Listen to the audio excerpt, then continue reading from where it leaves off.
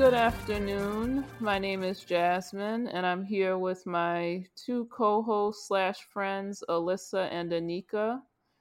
And this is Objection to the Rule on Radio Free Brooklyn. It is November the 12th, 2022, which is also my dad and his wife Zita's 16th year wedding anniversary. So happy wedding anniversary. You'll be listening to this on Sunday, November the 13th. So, Alyssa, Anika, how are y'all doing today? Hi, Jasmine. Hi, Anika. Doing well, I think. Just got back from the first vet visit with my new cat. So, yeah, everything is going well. How old is it? She is 1.5. How are you Hi, doing, Anika? I'm good. I had like a little bit of a staycation earlier this week, still basking in the glow of that, getting ready to deal with like my real life on Monday, but enjoying this last bit of the weekend before that happens. What did you do, like, for your staycation? I did like a bunch of boring, deeply unsexy things. Like, I did have like a massage. That was my like one fun thing. I watched a show that actually came out 7 or 8 years ago, but I enjoyed immensely, called The Show About the Show. Never heard of it, but it sounds interesting. Yeah, it's actually a Brooklyn show. Like, Brick co-produced it. Shout Yeah, out to Brick. I took like a sound editing thing for free through them. so the show is like very meta. Like each episode is about the making of the previous episode. There would be like references throughout to the show being on cable and like episodes coming out. So Okay, well, that does sound like it's some Brooklyn-based media that's, I guess, made in the community, made for, by, and for community people. So I'll check it out. Maybe some of our listeners will as well. yeah, absolutely. It's called The Show About the Show, and the filmmaker's name is Kaveh, Caveh, Zahedi, Zahedi. All right, and on that note, on this week's episode, we're going to have a local story that is about a racial justice initiative that was on the ballot in the latest election, as well as a rightward shift in New York state politics, and a little bit about a rightward shift in national politics after Election Day. For national news, we'll be talking about a Texas case that is challenging the Indian Child Welfare Act, which is now being argued at the Supreme Court. For world news, we're going to be talking about the inclusion of more disabled activists and also improvements to accessibility for the UN Climate Change Conference. And for some good news, we're going to talk about Tesla's stock tanking. Let's get started with the local story. And Anika, you have the floor. I'm sort of doing like an election, a New York City area like election post-mortem. And I think we probably all have our problems with electoral politics on this show. But in New York City, there were 3 different ballot proposals around like racial justice. And those all succeeded. The overwhelming majority of voters voted yes on them on Tuesday. So this story is by Arya Sundaram. It was published in Gothamist on November 8th and modified the next day. And it's titled New York NYC Voters Back Racial Justice Ballot Proposals by Wide Margins. I'm going to skip the intro because it pretty much lays out what I just said. But each of the 3 proposals won about 70% or more of the voter support, with more than 97% of ballot scanners reported, according to the tally by the Board of Elections. Support was robust in all but Republican-led Staten Island. Quote, "This is a new day for New York City," said Jennifer Jones Austin, chair of the commission and CEO of the Federation of Protestant Welfare Agencies, in a statement. "Today, New Yorkers have made history, taking bold, unprecedented steps to upend systemic racism in local government in a way that other cities around the nation can follow." Under the measures, New Yorkers will gain a new city agency focused on racial equity and a city charter preamble calling on city government to target racial disparities in a range of areas. The city will also have to annually measure a new, quote, true cost of living metric. And it goes on to explain that the whole like initiative was started or like prompted by the protests of June 2020. And the previous mayor put together a racial justice commission to, suggest changes for establishing racial justice or racial equity in the city. The first measure, and I'm reading from the article again, which received more than 72% voter support, will add a preamble to the city charter calling on city agencies and officials to work toward a just and equitable city for all, including in housing, education, and the allocation of resources. It will also include an indigenous land acknowledgement of the Lenape people who originally inhabited New York, and recognition of the toll of systemic racism. The second question, also backed by nearly 70% of voters, creates a new city agency and commission to lead a citywide planning process aimed at improving racial equity. The city and its agencies will have to craft racial equity plans every 2 years, along with their strategies and goals to improve racial equity and reduce or eliminate the city's racial disparities. A new commission on racial equity appointed by city elected officials will propose priorities for the planning process, and a new Office of Racial Equity would coordinate it. The third proposal, receiving more than 80% support, requires the city to create and annually measure a new true cost of living metric, including housing, childcare, transportation, medical care, household items, and other expenses. The change aims to shift the city away from the federal and local measures of poverty, formulas used to determine eligibility for public benefits, but widely criticized as too low and outdated. And there's more, but I'll leave it at that. I was like skeptical of these proposals, but I did vote yes on all of them. It's something to watch for sure. I do think it's like interesting that like Eric Adams came out in support of these measures, and I really don't think anybody who like truly agreed with these initiatives would have the like unmitigated support for the police and really short-sighted budget priorities centering like law enforcement that Eric Adams has demonstrated. So we'll see whether it ends up like diverting energy or like actually doing good work. And I guess like these two things are also both can happen as well. The like New York metro area also like played a pretty big role in state politics and national politics because a couple of like different changes in terms of like voting patterns, but also redistricting in New York City, particularly Southern Brooklyn and Long Island. And basically Republicans won all 4 races on Long Island, including the chair of the DCCC chair, Sean Patrick Maloney, conceded his race Wednesday in the Hudson Valley. I think like it's scary to see like the way people who are living in areas that aren't necessarily even like dealing with like increased risks of like interpersonal violence are able to like construct like their like political worlds out of like fears of that violence like happening in places where people are like, we need more like racial justice and to acknowledge like the impact of like years and centuries of like racial discrimination. I just wanted to like for the earlier part where you were talking about the election and the racial justice ballot initiatives, or I guess the proposals.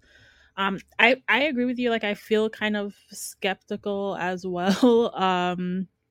But I kind of thought it was interesting as well that just the phrasing of like for the racial equity plans, like having, I guess, like adding in that, like there should be they should be updated like every 2 years, things like that. I think will, I mean, I guess it's kind of moving in the right direction, but it's kind of a wait and see thing, because a lot of that stuff sometimes I feel like it's not, I mean, not necessarily when it happens in politics, but just kind of anywhere. I always kind of feel like it's just for show, or it's just a way to kind of say like, oh, we are, I don't know, like it's, I guess, Like performative. DEI statements and stuff, Yeah. Yeah, but then it's like and like what is land actually acknowledgements. happening.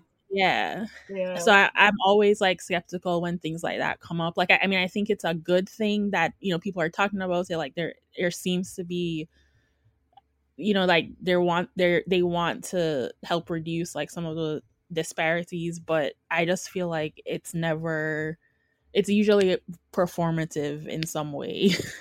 I also voted yes on all of them. I really did like the cost of living thing, and I think that that's important because the federal guidelines just do not match up with what it actually costs to live in New York City. But yeah, I agree with what the both of y'all were saying about as far as like adding that language about equal, like racial justice and everything.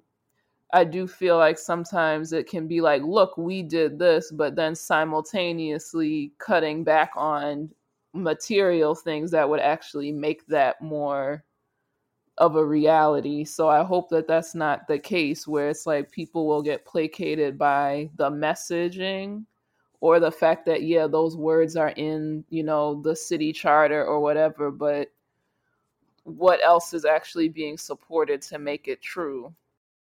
Like it feels like there's this apparatus being set up to create like more documentation, but there's like no guarantee about that actually like translating into like any sort of like material change. Like we know, if you give mothers money like that like has like X impacts on like the health of their children, or like the way that their kids are like able to perform, or that like people need like stable housing in order to go forth and do all of these other things, whether that be like hold down a job or like be able to like ensure like regular access to like education for their kids. And yet like I can totally see all of these things just being like a land acknowledgement is like read before like any city programs, or like this commission is just like creating recommendations and like the city council like doesn't necessarily like act on them, or like it calls for things without like there's like no budget like allocated to them. Like Yeah, and like what about like how did you both feel about the election results overall? I feel like I saw like a lot of campaigning for Kathy Hochul at the Labor Day parade. But aside from that, yeah, not a whole lot. This is something I like listen to Brian Lehrer in the mornings, like, and this was something that I heard like multiple people saying, like calling into that show. Yeah, it's like people think New York is so blue, and I'm like, Have you noticed have you both noticed like a recent, I mean, I know everyone has been talking about it, but have you actually noticed like where on the trains there are these constant announcements about police on the platforms? yes, I hate Yeah. it. But like literally at every station, like I mean, I know it's clearly like a script, but it's just really bizarre the way that has, I feel like in the last couple weeks has been increased. Yeah.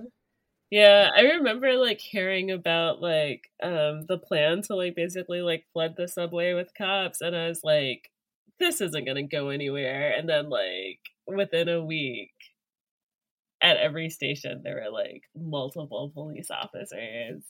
Um I feel like there's like a lot of this stuff is like really to like placate people who don't live in the city. I don't know. Yeah, and it goes back to what you were saying about like we know what are the things that work to ameliorate certain problems, but the solutions, some way, somehow, is always more police. It's like I think people Right. are responding to a very real increase in, I think, visual markers of poverty, and then they are interpreting that as crime and danger Yeah. and not wanting to support things, or I guess not having it made explicit to them, like what are the practical things you can support that would help make us all better off, but they'll support these punitive things that don't actually work other Right. than to sort of scare and disappear people and harass, Yeah. mostly Black individuals in the city. So yeah, in the interest of time, we're going to wrap up the local segment. You are listening to Objection to the Rule on Radio Free Brooklyn, and this is LCD Sound System with New York, I Love You, but You're Bringing Me Down. We'll be right back. New York, I love you, but you're bringing me down.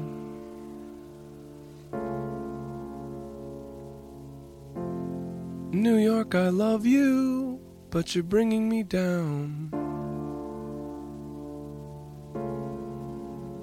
Like a rat in a cage, pulling minimum wage. New York, I love you, but you're bringing me down.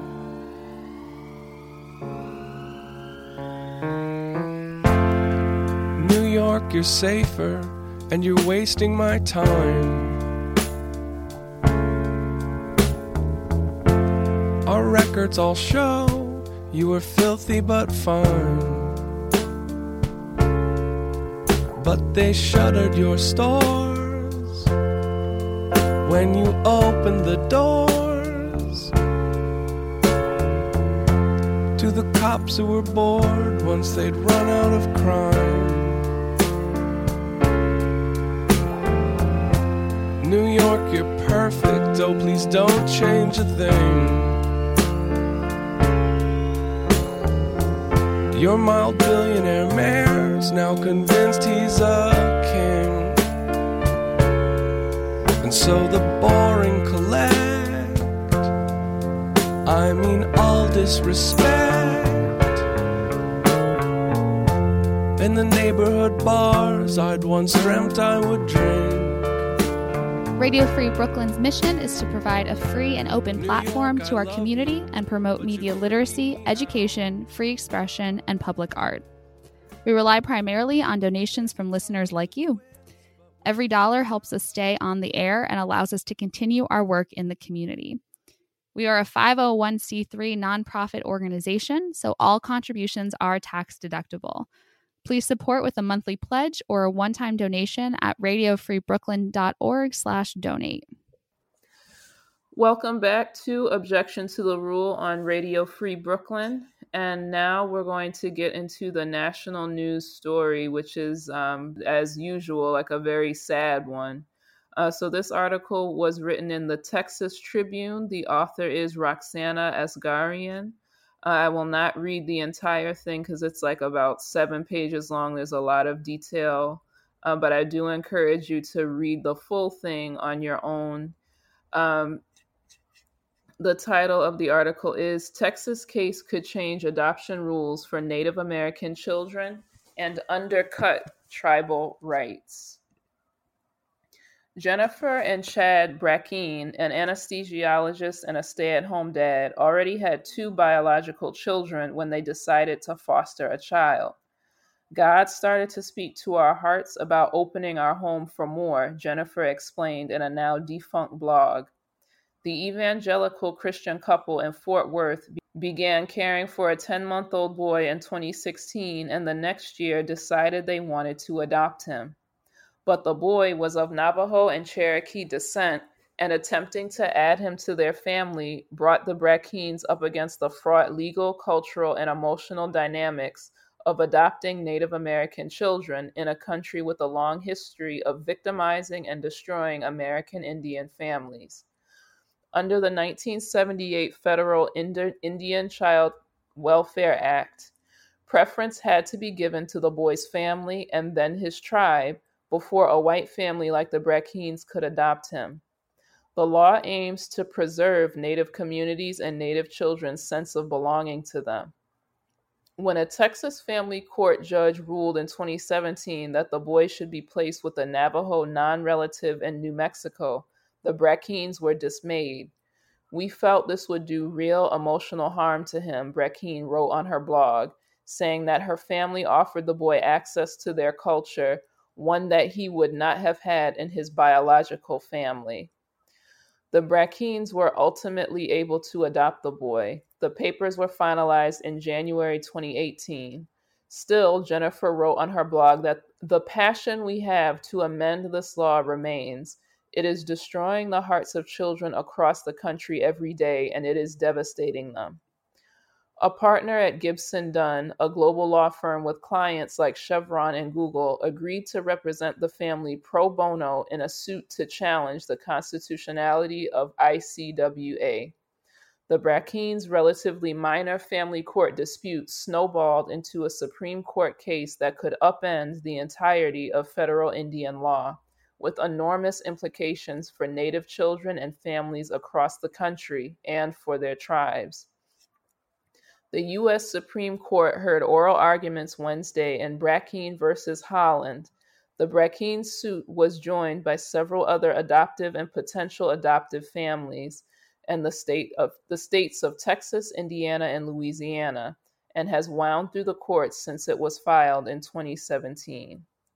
Sarah Kostelic, the executive director of the National Indian Child Welfare Association, which helps tribes, states, caseworkers, and families understand and comply with ICWA, says that the boy the Brackeens adopted, like other Native children, is entitled to his own heritage.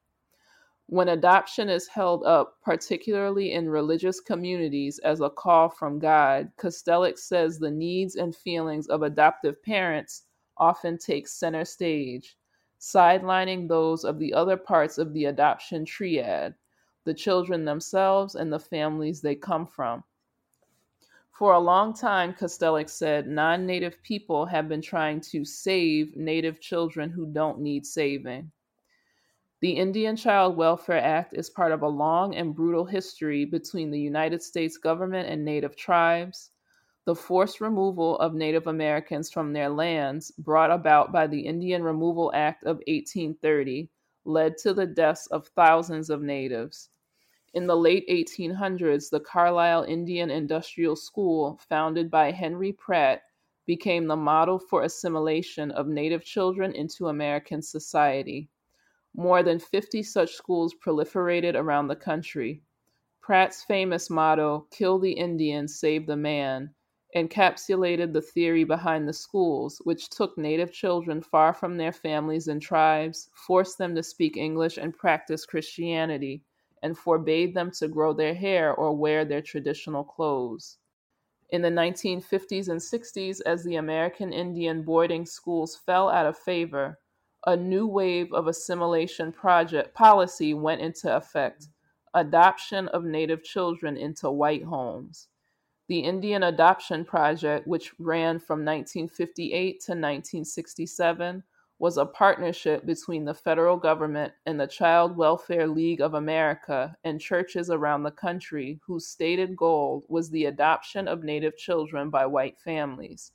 At the time, matching of adoptive children with their adoptive parents was a common practice, meant to allow adoptive parents to pass their children off as biologically related. 1 Little, 2 Little, 3 Little Indians, and 206 more are brightening the homes and lives of 172 American families, mostly non-Indians, who have taken the Indian waifs as their own. A 1966 Bureau of Indian Affairs press release boasted. By the 1970s, the removal of Native children to white families was so widespread that when the BIA commissioned a federal task force to research the phenomenon, it found that 25 to 35% of Native children around the country were removed from their homes, and 85% of those children were adopted by white families. The Indian Child Welfare Act was created in response to the report, and Congress passed the law in 1978. One provision allows tribes to enter as a party in a native child's case, and sometimes even to transfer the child's case to tribal court. Another gives placement preferences first to the child's family, then to their tribe, and then to other native tribes before opening the child up to other options. One key aspect requires that child welfare officials make active efforts, as opposed to reasonable efforts, the standard in most child welfare cases, to reunite Native children with their families. More than 20 states signed on to a brief in support of ICWA, and 10 states, including those with high Native populations like New Mexico and Oklahoma, have codified ICWA or similar provisions into state law. Children need their families. They do, Kostelic said, even if they don't have perfect families, and no family is perfect. The Supreme Court heard several lines of argument relating to the constitutionality of ICWA on Wednesday. The argument with the greatest potential to undercut the law was one cited by Paxton in 2019 after the original district court judge ruled that ICWA was unconstitutional, that the law is impermissibly based on race. The tribes argue that their relationship with the United States is a political and not a racial one. Mandating a placement preference for Black adoptive children with Black families, for instance, might be ruled unconstitutional, but tribes and their supporters argue the standard is different for Native children. If the High Court finds that ICWA is unconstitutional because it's a race-based law, Native leaders fear that would open the floodgates to challenges of many other key laws that their citizens rely on. So again, this is something that was written in the Texas Tribune. I know it was lengthy, but I haven't really heard much in the news about this case, and I thought it was important to have a lot of the historical background. But I do encourage you all, if you're listening, to please read the full article and also follow any news updates about this important Supreme Court case. Yeah, I hadn't really heard about it. Like I think I remember seeing like someone had tweeted something recently, but I hadn't heard about it. I didn't know about the article that you just. I wonder like how the Supreme Court, where they are on actually moving forward with like the worst tendencies in like U.S. like legal precedent here. I was reading the SCOTUS blog entry that was about this earlier today, and it's just there is a lot of language that sort of goes over my head, but you get the gist of like it's the same usual characters that are using these high-minded words to basically come down on the side of like it's acceptable to remove these children, from a culturally competent environment or, from their own communities and give them to these other people to raise.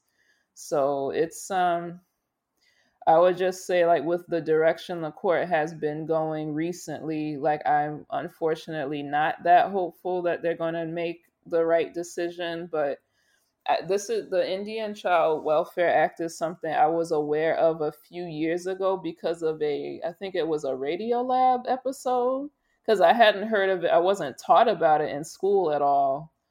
But, being aware that, there is this act in place, for the sake of trying to preserve Native culture to keep the children as much as possible within, if not the birth family, then within the tribe, if not within the tribe, then within a tribe.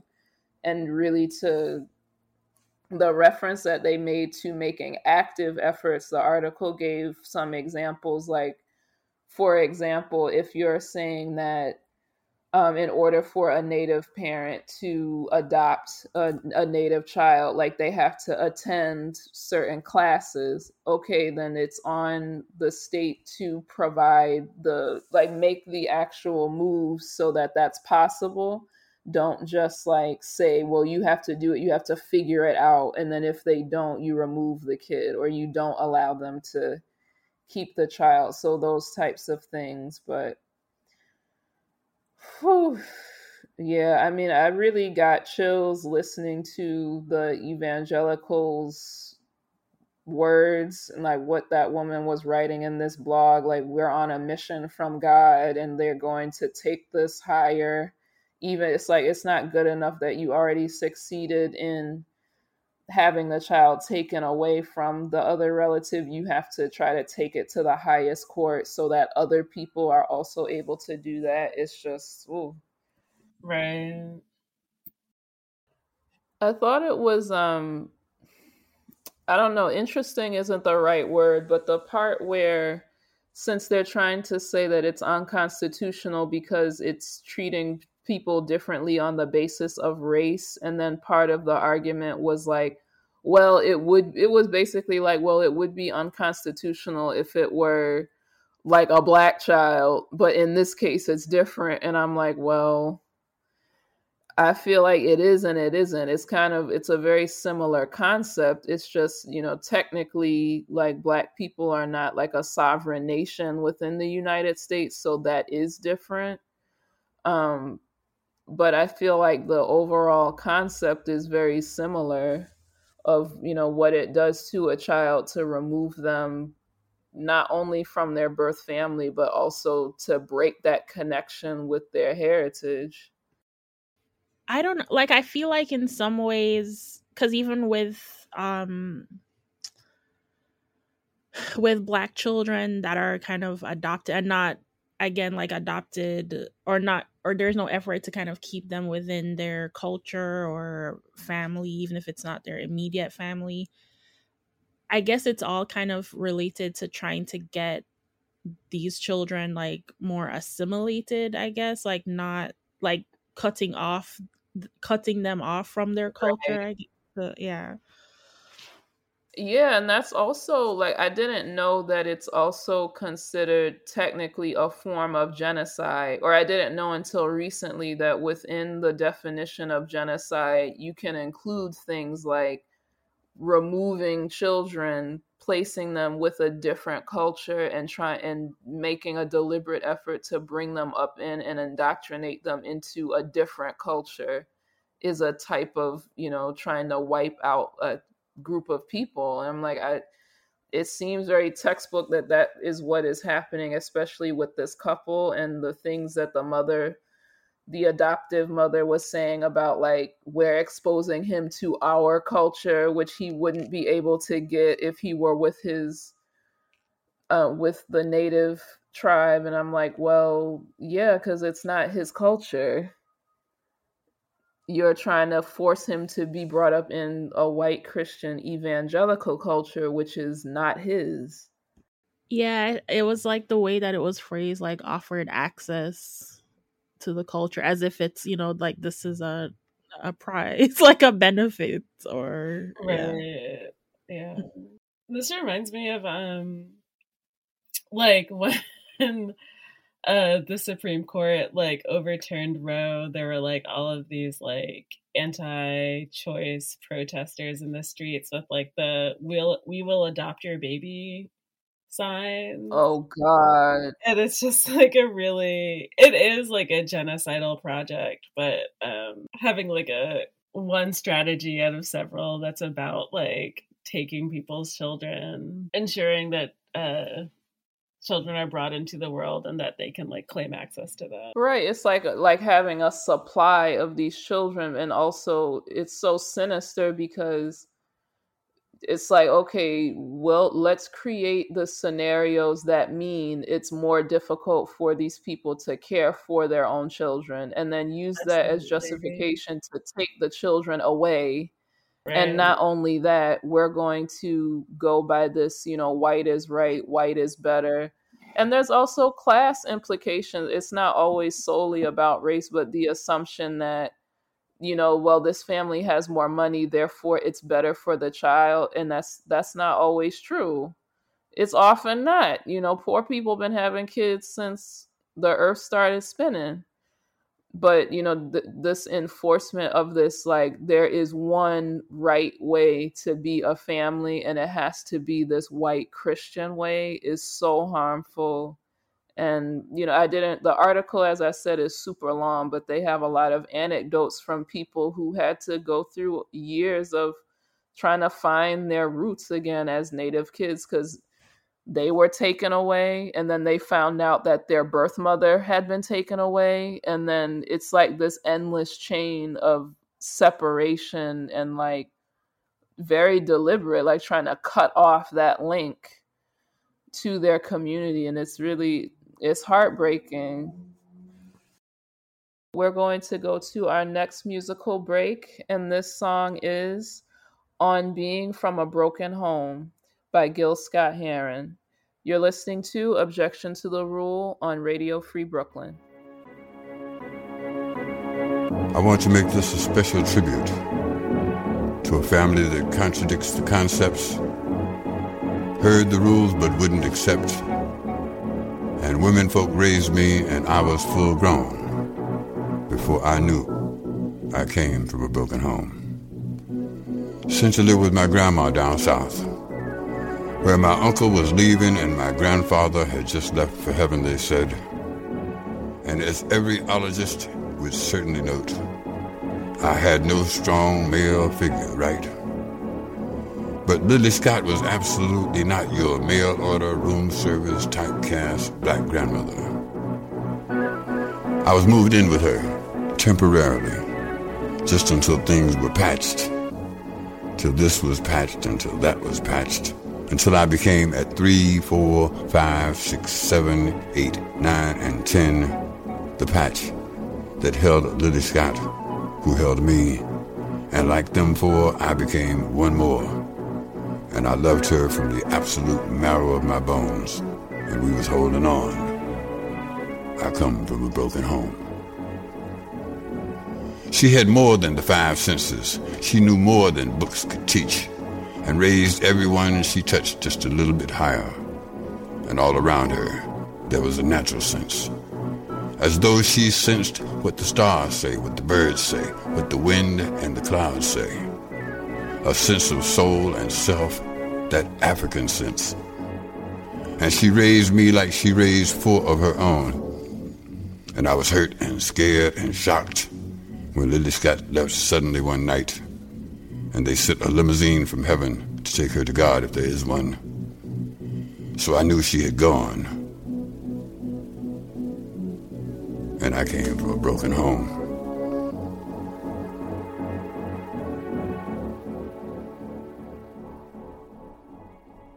You can follow our social media accounts. We have an Instagram account, and we also have a Facebook account.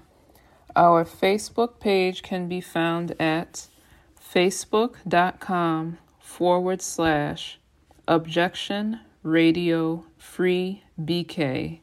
No spaces, no punctuation. Our Instagram account is at Objection to the Rule. Again, no spaces, no punctuation mark. Welcome back to Objection to the Rule. And next up with let me back that up. Welcome back to Objection to the Rule on Radio Free Brooklyn. And next up, we have Alyssa with our world news story. Yeah, so for today's world news story, I'm going to be talking about the UN Climate Change Conference, which is happening right now in Sharm el Sheikh, Egypt. And it goes from, it started on November 7th, I believe, and it goes through November 18th.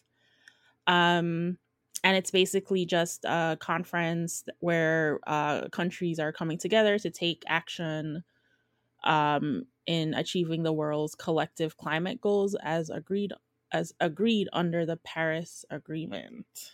And the specific article I'm going to be talking about is from the Associated Press. It's titled "People with Disabilities Raise Voices at Climate Talks," and it's written by Drew Costley and Teresa De Miguel, and it was last updated on November 10th.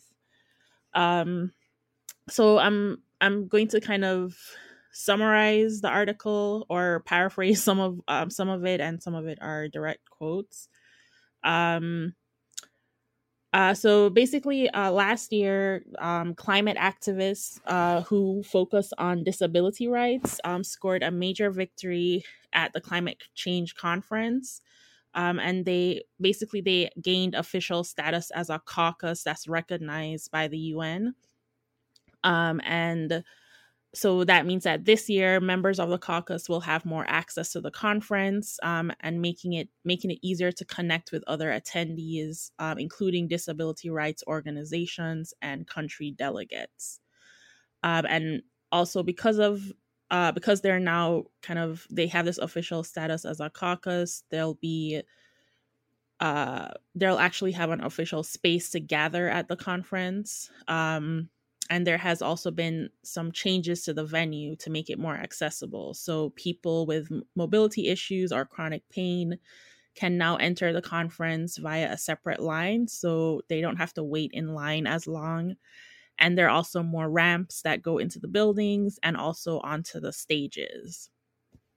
So according to the article, although these changes have been made, there's still a lot more that can be done. And Jason Boberg, who's the chair of the Disability Caucus and the founder of the Disability Climate Action Network called Sustained Ability, said that the conference organizers can make sure those who use wheelchairs and walkers can move around more freely and also have sign language interpreters at all events.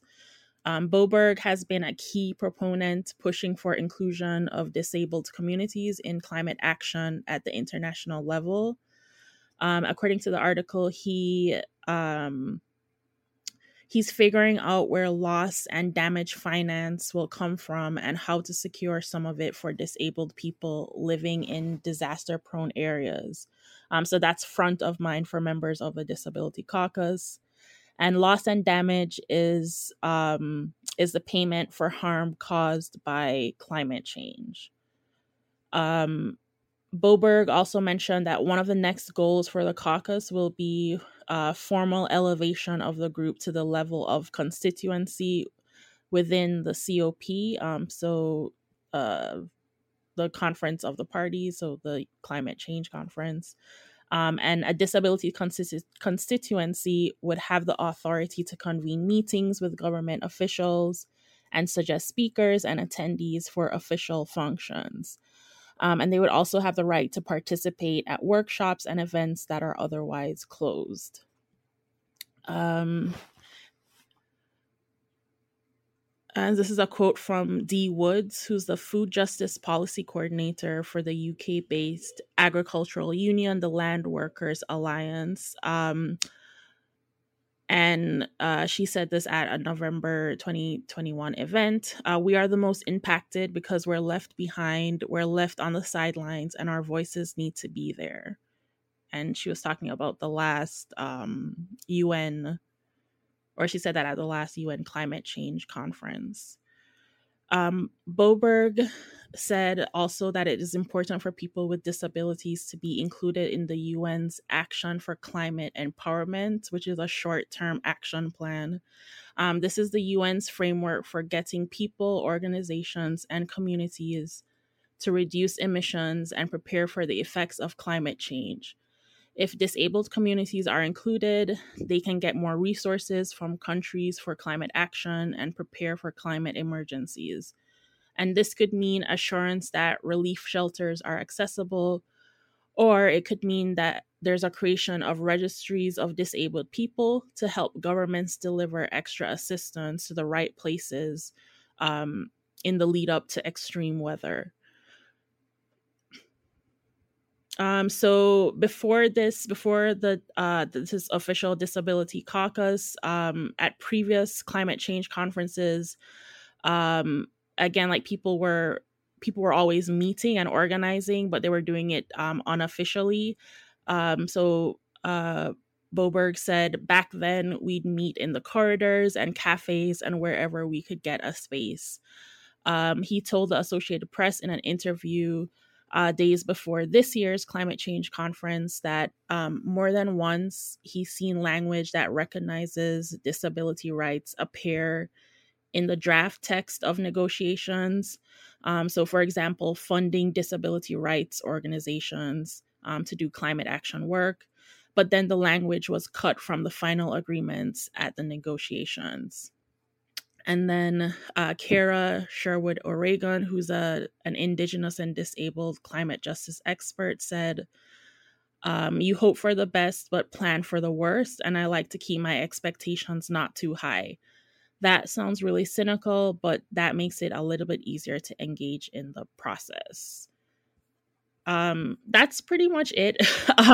Most of it was just kind of, I think it's, I guess, kind of good news that this climate change conference, and this is mostly because these communities and these people, these advocates have been working on this for years, but they're now kind of more officially recognized and have their own caucus within that conference. So they'll be able to kind of to participate, to convene meetings, and actually have space at the conference whenever it happens. So I think that's like a good, I'm sure there's a lot more work left to be done, because again, like if they're, if a lot of what the language that's coming up is being cut from the final agreements, then that's really not helpful to them. So I'm sure there's still a lot more work to be done, but at least like this is a step in the right direction.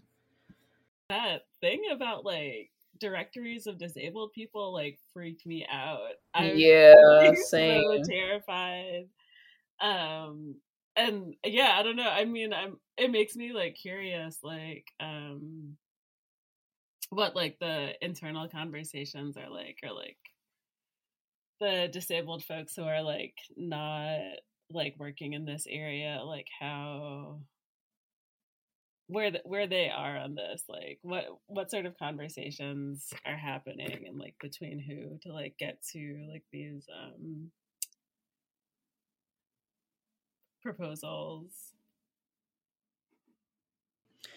Yeah, because I'm also kind of curious, like what the language, like, so the kind of draft language, I guess, that are happening or that's being written into these agreements that I guess eventually get cut. But I'm curious, like what that actual, like who's creating, who's kind of part of creating those draft texts, and what's being written. Because yeah, I mean, I think it's also interesting that it's just now that they were, because I think I don't know if it was this article or a different one, but there was someone who was speaking at the last climate change conference that uses a wheelchair, and they weren't able to access the stage they were doing like a speech. Yeah, I remember hearing something about that. So it's kind of wild that they're just now like thinking of like, oh, we need ramps to like go into the buildings or on the stage. But yeah, it's that registry. Yeah, because I feel like to begin with, like the government isn't really providing assistance anyway in general. Absolutely. So it's Yeah, I mean, I see what ostensibly the point in that would be, but it can go the opposite direction so quick, because even like in the wrong hands, that can be like a very bad thing to have some kind of government or state list of all of these people. So I'm like, yeah, it does make sense, like in the event of an emergency, to know like these are people that, you have to give them priority to help get them out because they need extra assistance. But then you could see someone deciding pointedly to do the opposite. Exactly. Which you saw that with Katrina, and think like certain people being left behind. So yeah, I mean, I hope it gets to the point where whatever language is being put into things, or like policies that are coming up, like they're included in that. because it sounds like they're not yet part of that, or maybe they are, and it's just still being shut down. But it's good that they are, I guess, like they got that more official status, so they're starting to be included in those conversations more. Well, thank you for that world news story. And this is for the good news, or it's good news to me in some way. It's also something that is global in scale. And this is from Forbes. It was written by Jonathan Ponciano. Tesla stock tarnished by Musk Twitter antics. Very nervous months ahead after $650 billion crash, analyst warns. So, though the stock market rallied on Thursday after a better than expected inflation report, one formerly bullish Tesla analyst has soured on the stock during its recent plunge, blaming CEO Elon Musk for souring investor sentiment as he seemingly focuses attention on and plows money into Twitter.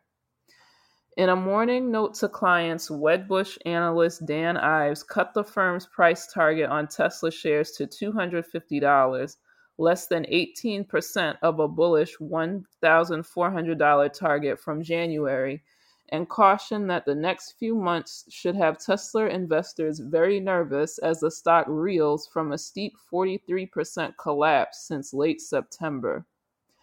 Musk has essentially tarnished the Tesla story, Ives wrote, saying the billionaire's Twitter antics have fueled the stock crash and could materially damage Tesla's brand, amid controversy around Musk cutting 50% of Twitter's employees, only to reportedly plead for some to return, and then once again selling Tesla shares last week.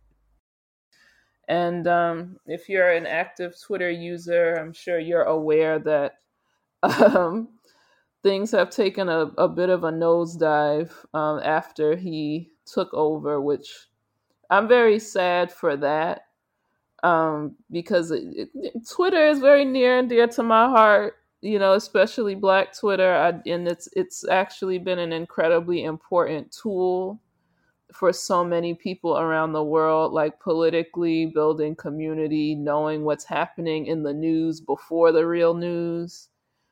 So I'm not happy to see the platform struggle, but anything that's bad for a billionaire is good for my heart. So I hope he keeps losing money. I think it is good news, but yeah, it's sad. Like I don't use Twitter that much. Like I'm pretty much just like lurking on it, I guess. But I do love it for that reason. Like I feel like there's a lot of, like you said, Jasmine, like a lot of news that you get, the real news, I guess, before the news. And it's been nice to kind of see, it's sad, but I guess like seeing like Black Twitter kind of recapping it was like all the highlights of Black Twitter over there. So that's been nice to see kind of, but it's sad how much it just kind of like people have left the platform. It's it's falling up. It's a hot mess. Like I hope someone saves it. We need to keep Twitter. Like, can someone just like either start a new thing just with the same or similar functions, or I don't know, like would someone have to all these people he's firing? They could just do your own thing or something. I don't know. Yeah. Have y'all considered any other platforms? I have not. No, I'm gonna be on the Bird app until the wheels fall off. I don't really know. There was other one. People are pushing like Mastodon or something like that. Yeah. But I don't think it functions in the same. I feel like there's nothing that's similar to how Twitter is, like that immediate, like, and the back and forth. Like you don't get that on other platforms. Yeah. Do y'all have any Twitter memories that are special to you? I don't know. There's a lot. I feel like I'll miss like Jabuki, like his tweets. Yeah. But I'm gonna follow him on TikTok now that I'm on that app. So we'll see. Yeah, he was great. He really he really was the blueprint for what's happening now with these people paying money to spoof real entities. He was doing that when it was free and was, king of it. Yeah, I think his like FBI MLK tweet is, like, Lord. all-time Yes, fave. excellent. Yeah. That's an excellent one. Yeah. What about you, Anika? Do you have any particular things you'll miss when it's finally gone? Yeah, I mean, I have, I'm partial to other social media, and I don't know, I've definitely just, like, experienced it in, like, a really different way from you two. Like, I've only, like, interacted with what has sort of, like, broken the Twitter containment system. Right. Yeah, one thing that came out of Twitter for me was I'm friends with you now, because Twitter is how I found out about the summer of the uprisings after George Floyd was murdered. Like, there were a lot of people sharing ways to get involved in mutual aid, and like other, movements for, racial justice or being against police violence against Black people. And that's how I got into a mutual aid group, and that's how I met Anika. So Word. I think that will be I'll say that's like a big thing that Twitter helped me with, like actually connecting with people in the real world. Word. Building community, Jasmine. Yeah, digital, IRL, all of it. I'm gonna miss it. So on that note, we have done a show. You've been listening to Objection to the Rule on Radio Free Brooklyn. Please stay tuned in for more Brooklyn-based community radio. And in the spirit of saying, a slow goodbye to the Bird app, this is Bone Thugs and Harmony, The Crossroad. Thanks for listening. Have a good rest of your week. Bye.